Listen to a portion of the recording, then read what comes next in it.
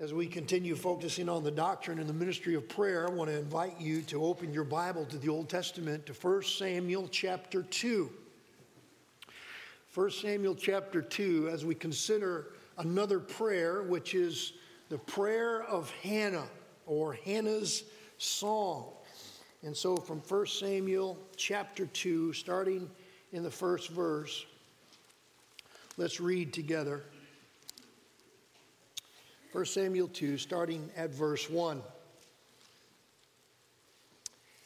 And Hannah prayed and said, "My heart rejoices in the Lord.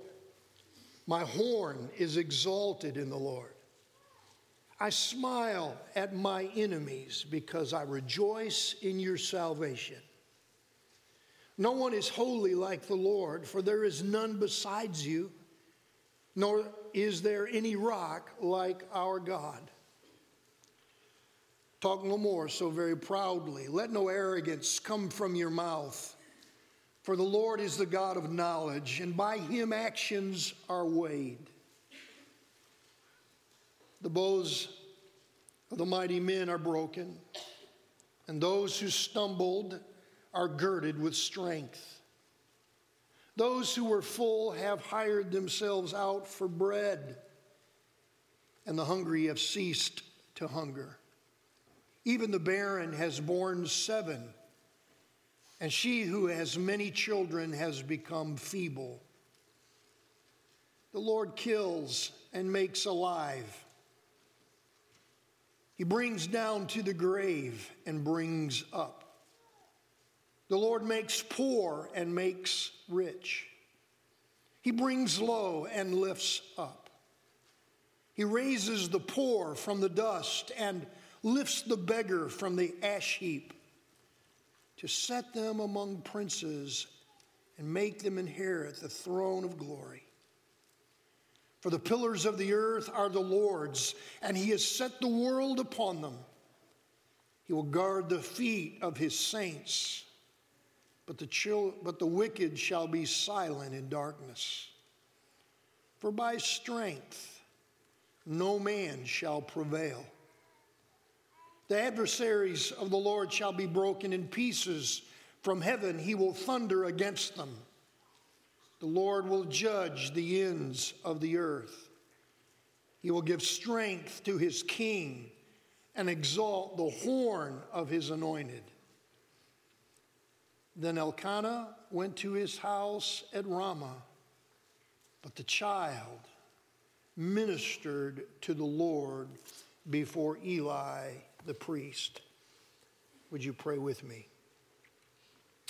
God, our heart's greatest desire is for your glory, for your kingdom to come on earth in our life as it is in heaven.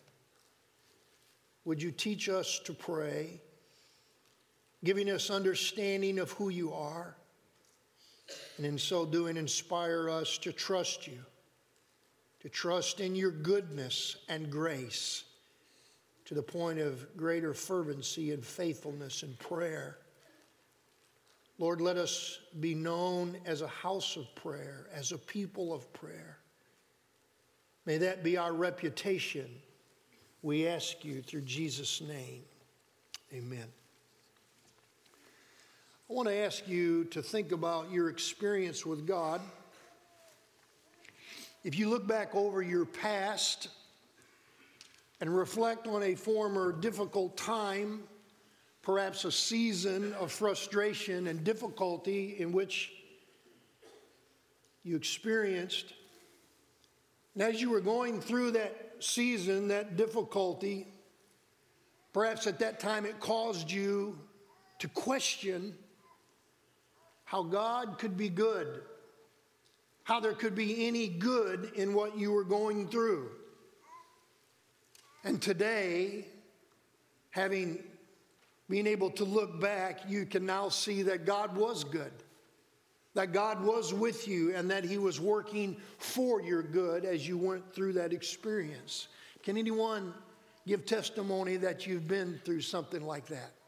You can look back at a painful, difficult time of your life and now say, God, you were with me, and God, you were good, and you've worked this for my good.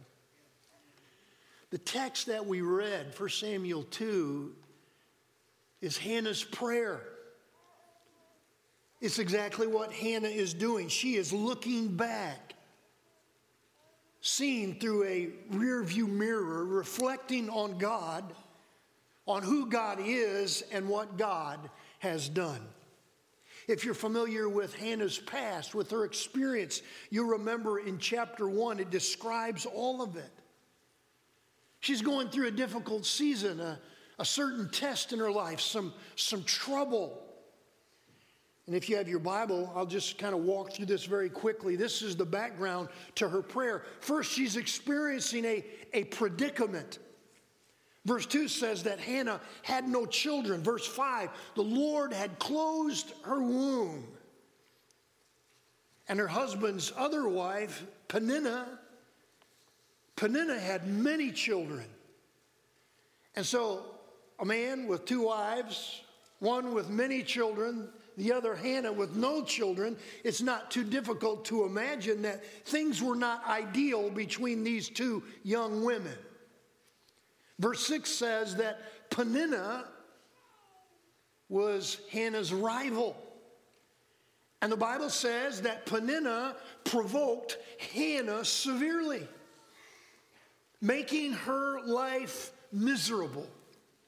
Verse 7 further explains that this provocation continued year after year after year.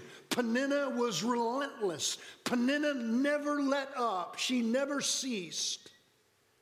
And so Hannah's experience was frequent and severe, and she became so disturbed to the point that she was no longer able to eat.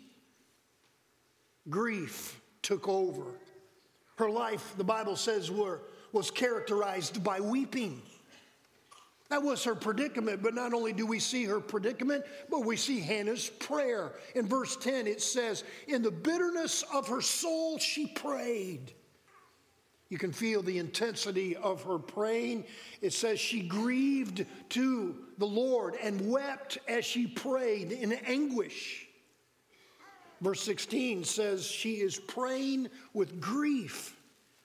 In fact, she is filled with such emotion that a priest who is there sitting by one of the columns of the tabernacle, a priest named Eli, when he watched her pray, the Bible says her lips were moving, she was moving, but there was no word. And so the old priest, watching her go through this, all of the emotion and anguish and the moving of her lips, concludes, do you remember that she is drunk?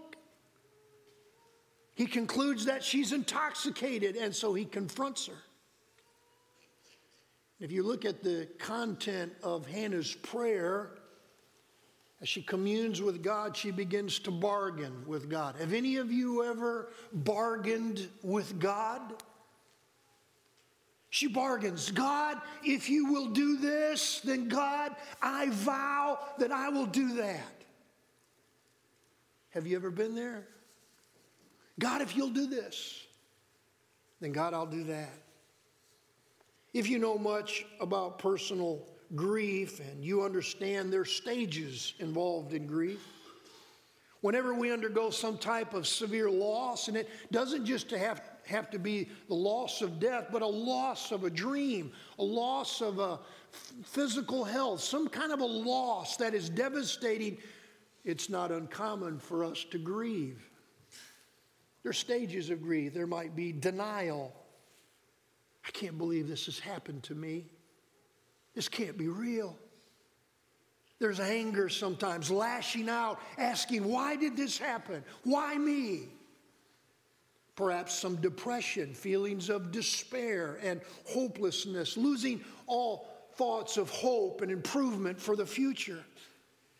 And before God begins to give birth to feelings and thoughts of healing and acceptance, bargaining with God is a normal part of grief.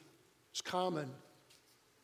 God, I promise, if only you, if you will do this, then God, I'll change. I promise, God, that I'll do what you want me to do. God, I promise that I'll live the way that you want me to live. If only you will do this, God. In Hannah's predicament and pain, she prays, she pours out her soul unto the Lord and bargains. God, if you'll give me a son, if you'll give me a baby boy, if you'll intervene and stop the pain. In verse 11, it says she vows, I'll consecrate this little boy's life to you, all of it, his entire life, and no razor shall ever touch his hair, which was a vow of consecration. Hannah bargains with God, give me a son and I'll surrender him back to you. And then we see God's provision. Look, if you have your Bible, read with me in chapter 1, verse 19 and 20, her predicament, followed by prayer, then God's provision. Verse 19, then they rose early in the morning, her husband Elkanah and her, they traveled to Shiloh and worshiped before the Lord and returned and came to their house at Ramah. And Elkanah knew Hannah his wife, and the Lord remembered her. And it came to pass in the process of time that Hannah conceived and bore a son and called his name Samuel, saying, because I have asked for him from the Lord. God remembered. God remembered her predicament. God heard her prayer and provided Hannah with a son, and she named him Samuel. And finally, we remember and see Hannah's persuasion in verses 24 through 28. Read those also with me. And so she has this child. She raises him. Remember, she's vowed him to the Lord. Lord, if you'll give me a son, then I'll surrender his life to you all of his days. Now look at verse 24. And when she had weaned him, she took him up with her. Where? To the tabernacle, to Shiloh. And she took along with her 3 bulls, 1 ephah of flour, and a skin of wine, and brought him to the house of the Lord in Shiloh. And the child was young. And they slaughtered a bull. They made sacrifice. They offered this bull unto the Lord and brought the child to Eli. And she said, "Oh, my Lord, Eli, as your soul lives, my Lord, I am the woman who stood by you here praying to the Lord." She's saying, Eli, do you remember? Therefore, I have also lent him to the Lord. As long as he lives, he shall be lent to the Lord. So they worshiped the Lord there. Hannah is faithful to her commitment. God, if you'll give me this male child, this son, then I will yield him, surrender him to your service his entire life. And so, being faithful to her commitment, the Bible says after this lad is several years old, after he had been weaned, and so several years old, she leaves him. They travel annually to the tabernacle at Shiloh to worship. And this mother leaves this little boy, Samuel, with Eli the priest. No small sacrifice. In fact, in verse 11 of our text, in chapter 2, verse 11, it says, "Now Elkanah went to his house at Ramah, but the child ministered to the Lord before Eli the priest." You know what that means? It means they left the little boy behind. And so she writes this prayer as she leaves. That's the background to the text. That's the background to Hannah's prayer. Hannah, a woman of faith, an example of one who demonstrates her faith in God through prayer. In chapter 1, her prayers are marked with desperation. Peninnah's provocation and pain that she had caused her rival, Hannah, are used by God to draw Hannah closer to himself. And here in chapter 2, her prayers no longer are marked by desperation, but they are prayers of exaltation. She learns to embrace God's plan for her life, which is not often easy to do. Hannah did not have access to one of our favorite verses in the Bible. She didn't have access to one of the truths that you and I know about God. Romans 8:28, "For we know the people of God, we know that all things work together for good to those who love God and to those who are called according to his purpose. What she did have was an absolute confidence in God's providence. Do you remember providence? Do you remember what that means? Can I remind, we spent some time on this. God's providence. Providence means to see. To see. God in his providence sees. What does he see? He sees ahead of us and he sees to us. God in his providence sees ahead of us and he sees to us. Hannah is now seeing some things in her rear view mirror as she sees in her desperation God's providence. God was with her, working on her behalf. I need to hear that every day of my life. I need to be reminded every day that God is with me, that God loves me, and God is working all things together for my good. How about you? He's with us. He loves us. He cares for us. And he is always working in our lives for his glory, for our good, for the good of our family, for the good of our church family, for the good of New Albany, for the good of the nations through us. And one of the ways that we demonstrate our faith in God and his goodness is through prayer. With your Bible remaining open, I want to walk through the text that we read and just share with you 3 divisions to Hannah's prayer. The first division is in the first 2 verses where Hannah considers what God has done. She considers what God has done. Second, in verses 3 through 8, she considers what God is doing, generally how God is at work in the world. And then third, in verses 9 and 10, I want you to consider with me what Hannah prays regarding what God will do. So first, in the first couple of verses, from Hannah's perspective, having left her son Samuel with Eli the prophet in Shiloh and returning home without him, this is what God has done. She's writing this prayer from her own personal experience. And if you'll notice with me in verse 1, notice what the Bible says. There are 3 my's listed in verse 1. My. Maybe that's where we get that phrase. My. 3 my's of Hannah. First, she says, my heart, what? In verse 1, she says, she's just left her son. My heart rejoices, it exults in the Lord. It's not just an expression of emotion or feelings. You remember the heart refers to the center of our being. The heart includes the mind, the intellect, the will, the actions, and even our affections. She's saying at the core of who I am, it's all about God. That's the core of who I am. I want you to pause and think for a moment what has just occurred in her life. She has just weaned her little boy, little Samuel, perhaps maybe 4 or 5 years old, maybe 6. And what did she just go through? She has just left her son behind. Can you imagine the scene? This young mother traveling with this awareness that once we get to Shiloh, once we go to the tabernacle, once we offer our worship to the Lord, then I'm going to hand my son, I'm going to hand him off to remain in the tabernacle with Eli. Can you imagine the scene? When it's time to leave, perhaps tears begin to stream down her cheeks, and she takes the little boy and she says, Eli, I've packed some things, and Elkanah hands over a satchel full of garments. These are his clothes. This is his favorite coat. I made it for him.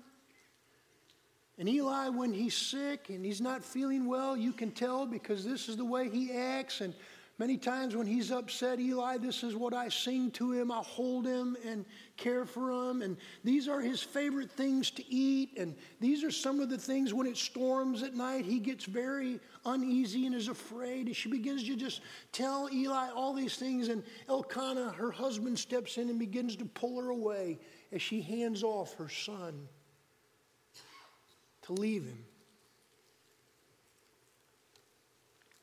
Can any mom imagine that? I remember when our oldest daughter left home and we drove to Nashville, Tennessee and left her there at school and we drove away, and I could tell you I cried for hours. She was 18 years old and we left her. Every time Mindy and I leave our grandson in Louisville, it just kills us as we pull away. This young mom is giving away this little boy, traveling on foot 15, 20 miles away, remembering her commitment to the Lord. Therefore, in verse 1, she says, my rejoicing in the Lord. It's not circumstantial, is it? She certainly wasn't happy, but there was a joy. There was a joy knowing God that exceeds the gains and the losses of life. Philippians 4:4. Do you remember? Rejoice in the Lord when? Always. And I'll say it again, Paul says, in a prison cell, writing to the Philippians, and again I say rejoice. Hannah is talking with God about her loss and is saying, my faith is in God. God is the center. God is the core of my life. And then she says, my horn is exalted. Well, what does that mean? Well, in the Bible, the word horn is a symbol of strength. It's a symbol of power. If you're in the wild and see a great elk or a great bull moose and you see their horns, their antlers, those are visible symbols of strength and power. They're magnificent. And so here Hannah is, a troubled mess, a young mom emotionally falling apart, having left her son with tears flowing down her face. She is praying in communion with God and says, God, I rejoice in you. My joy is in you, and you are my horn. You are my strength. She further says, I smile at my enemies. Why? Because I rejoice in your salvation. Who are her enemies? I'm going to think about who were the enemies of Hannah? Well, it's not just Peninnah, because she says enemies, plural. So who is she referring to? I'm sure her and Hannah were not besties. If you go back to chapter 1, verse 11, when she prays earlier to the Lord of hosts. And the word hosts in the Bible, referring to God, is always a reference to the armies of the Lord, the hosts of the Lord, the angels of heaven. So the Lord of hosts is over everyone, over all peoples, over all things, over Israel, over all other nations. I believe that she says, I smile at my enemies, for I rejoice in my salvation. I believe she's saying, God, I smile because I know that you rule, you reign over all peoples, over all nations. My salvation and life is in you. You're the security, the strength of my life. In verse 2, she's making a declaration of faith. Read it with me. No one is holy like the Lord, for there is none besides you. There is no rock like our God. We sing songs about the rock. We go to the rock. There's no other God like you, Lord. There's none like you. All kinds of songs. Would you keep your place here in 1 Samuel 2? Would you turn with me to Isaiah chapter 40? God is speaking through the prophet Isaiah. God is referring to himself. And I want you to listen to what God says about himself as he speaks through Isaiah. Isaiah chapter 40, starting at verse 18. Begins with a question. To whom then will you liken me, liken God? Or what likeness will you compare to him? God is saying, who is like me? What is like me? Verse 19 and 20, the workman molds an image, a craftsman molds an image, makes an idol. And the goldsmith overspreads it with gold, and the silversmith casts silver chains. That's if you're wealthy and you make an idol. But what if you're poor and you have no gold and you have no symbol? Look at verse 20. Whoever is impoverished or poor for such a contribution, instead of an idol of silver or gold, does what? Chooses a tree that will not rot. Or in other words, if you're poor, you make an idol of wood. And then seeks for himself a skillful workman, a craftsman, to prepare a carved image, an idol that will not, what does your Bible say? Totter. Right? Wouldn't that be bad? I don't want to have an idol of my God that'll fall down. If the wind blows, if something happens, then my idol falls over. No. You want to make an idol of wood, if you're poor, that will stand strong. Verse 20, God speaking. Have you not known? Have you not heard? Has it not been told you from the beginning? Have you not understood from the foundations of the earth? It is He, God, who sits above the circle of the earth. It is God who is above all things. Look at the next phrase. And we, its inhabitants, are like grasshoppers. God is the one who stretches out the heavens like a curtain and spreads them out like a tent to dwell in. God brings the princes to nothing. Who are the princes? The rulers of the earth. He brings them to nothing. He makes the judges of the earth useless, presidents, dictators. Trump is nothing before God. Biden is nothing before God. As evil as he is, Vladimir Putin is nothing before God. The fellow in China, Xi Jinping, nothing before God. Scarcely shall these men be planted. Scarcely shall they be sown. Scarcely shall their stock take root in the earth when God will blow on them and they will wither and the whirlwind will take them away like stubble. To whom then will you liken me? To whom shall be my equal, says the Holy One. Lift up your eyes on high and see who has created these things. God, who brings out their host by number, the stars, the planets. He calls them all by name. By the greatness of His might and the strength of His power, not one is missing. That's what Hannah is praying in her prayer. God, there's none like you. No one compares. In her experience, through emotion, through tears, she knows God. She knows that God is real, that God is present, that God is the true God who is with her. And she declares, in my distress, in my emotion, I still rejoice in you. You are my life. All of my strength comes in you. I smile at anyone who threatens me or your people. There is none like our God. That is her prayer. And then she provides further commentary in verses 3 through 8. Consider what God is doing, how God is at work in the world. If you want someone to have a worldview where God is at the center, the foundation, over it all, beneath it all, sustaining it all, these are your verses. Look at verse 3. It's a bridge verse between verse 2 and verse 4. She understands that God's knowledge is perfect. He knows everything. She says, including the actions of all men. God knows them. Look at verse 3. Look at what she says. Talk no more so very proudly. Let no arrogance come from your mouth. For the Lord is the God of knowledge, and by Him actions are weighed. If you go back to Isaiah 40, that includes you and me. All of our actions, they're all weighed by God. He knows every thought, every action, every deed. Even now, as you sit where you are, God knows your every thought. Even now, He knows every motive. God knows every action, all of it.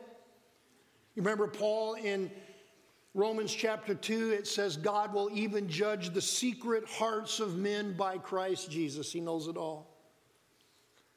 I was kind of pondering on this week, and I started thinking about our culture. Our culture more and more denies this truth. Do you? Even some of you might be tempted to discount or deny this truth about God. That God knows all of our thoughts, that God knows all of our actions. And one day, what does it say? They will all be weighed. They'll all be judged. Hebrews 9:27 is appointed unto man once to die, but at death, that's not the end, is it? What does he say follows death? And then comes God's judgment. The weighing. Hannah begins this section with a warning. He is God. He has all knowledge. He knows everything. And then summarizes the rest of this section in verse 9. Jump down there. Read that verse with me. Look at the latter part of verse 9.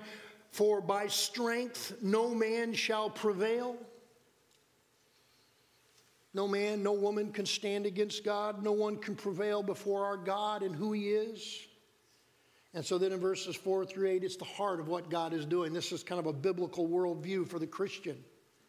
Hannah explains it and confesses that God controls everything and turns things according to the power of His righteous will. Would you walk through these with me? I'm going to go through them very quickly. I probably won't be able to do them justice in the time we have, but look at verse 4. Read that verse. The bows of the mighty men are broken, and those who have stumbled are girded with strength. The mighty have broken, those who are weak are girded with strength. I was thinking about an example of that in the Bible. You remember the armies of Israel are faced off with the armies of the Philistine? In the valley of Elah, described in 1 Samuel 17, they're in battle formation. Both armies are facing one another, and from all appearances, the army of Israel, God's people, have not a chance. There is a military warrior on the Philistine side, a mighty man, the Bible says, an imposing man of power and strength, 9 feet tall. And he stood defying God. Do you remember what God did to this mighty man, to this powerful army of the Philistines? God intervened, and what did He do? He raised up a little guy who was a harpist. The Bible says he was a shepherd boy, very ruddy looking, just a youth. And he went into King Saul and he said, Saul, let not your heart be afraid. I will go forth and fight against this uncircumcised Philistine who defies the Lord God of Israel. Saul said, oh, David, you don't have a chance. You don't have a prayer. He was determined to go, and so you remember he tried to put battle armor on him, and David just cast it all off, and he said, I'm going to stick with what I know best. And he took a sling and 5 smooth stones and went out to the battle, this Philistine, and the king thought as he went out the door, he's dead meat. There's no talking him out of it. His heart, his mind is set. And you remember what happened? Exactly as Hannah prayed. The weak, the feeble slayed the mighty, and the Philistines ran for their lives. Look at verse 5. It says, those who were once wealthy, who were full what? The tables have changed. They've now hired themselves out as beggars. And those who were once hungry, what? Are now fed. What does that mean? It means that God shifts things around as He determines. The barren one has borne 7. 7 is a picture of perfection. Did Hannah later have 7 children? We don't know. Would she? I don't know. But what's the point? She's saying God replaces emptiness with fullness. God provides security. Our security does not rest in our prosperity. It doesn't rest in numbers. It lies in God. He's the rock. There's no rock like our God. Then look at verse 6. It says God is the one who controls life and death. Read that verse.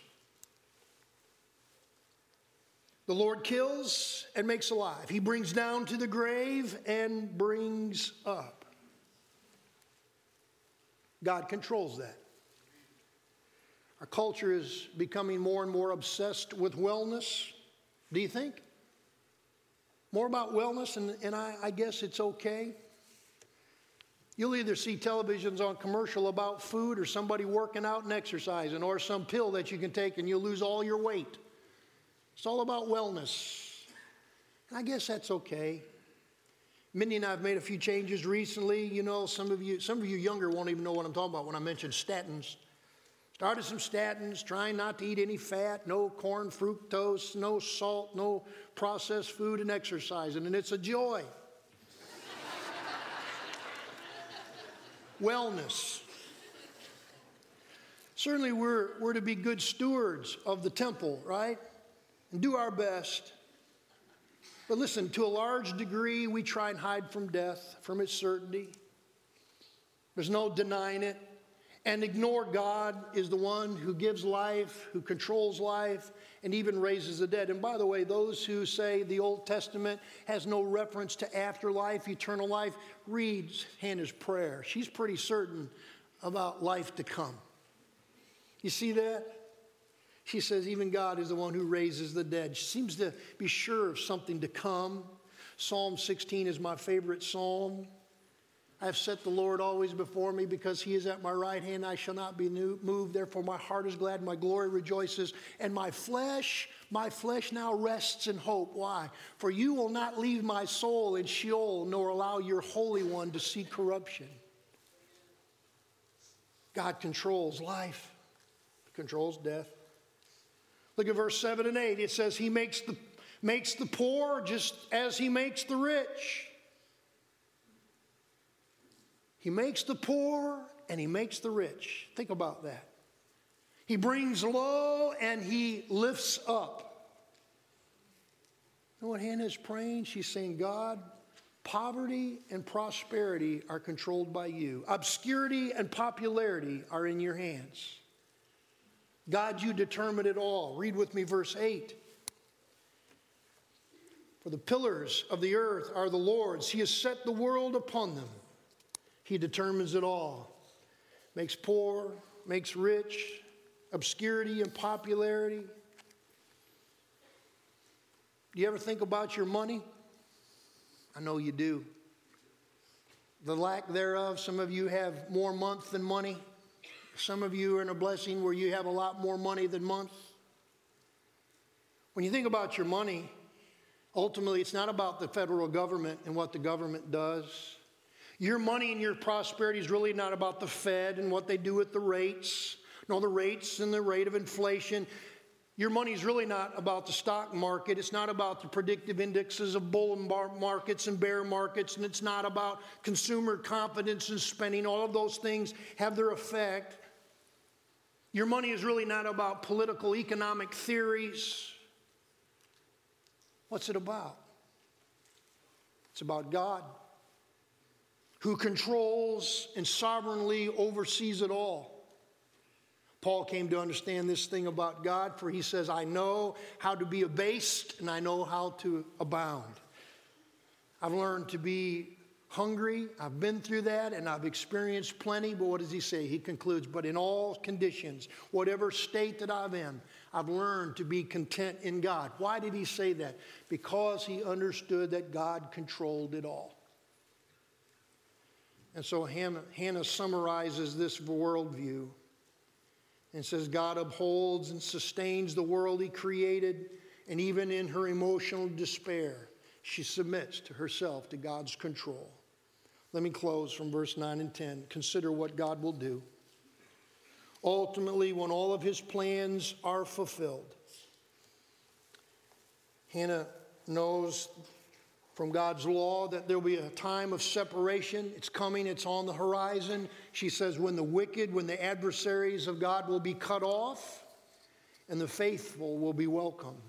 And God will judge the ends of the earth. And I believe that reference in verse 10 is to the Lord Jesus Christ. Look at the last part of verse 10. Referring this time of judgment, when the wicked will be judged and the righteous will be blessed. verse 10b, and he, God, will give strength to his king and exalt the horn of his anointed one. I believe it's a reference. That anointed one is to the Messiah. Do you know this God?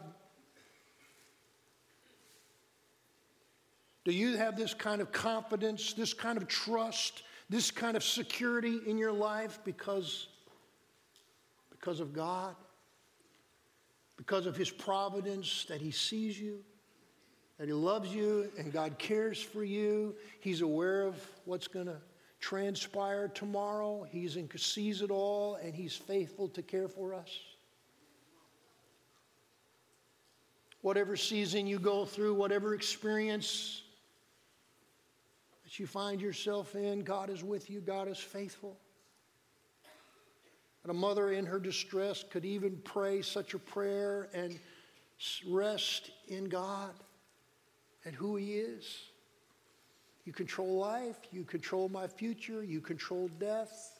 You control my finances. You control my health. You're over my family. You're over my church family. God, I rest and trust in you.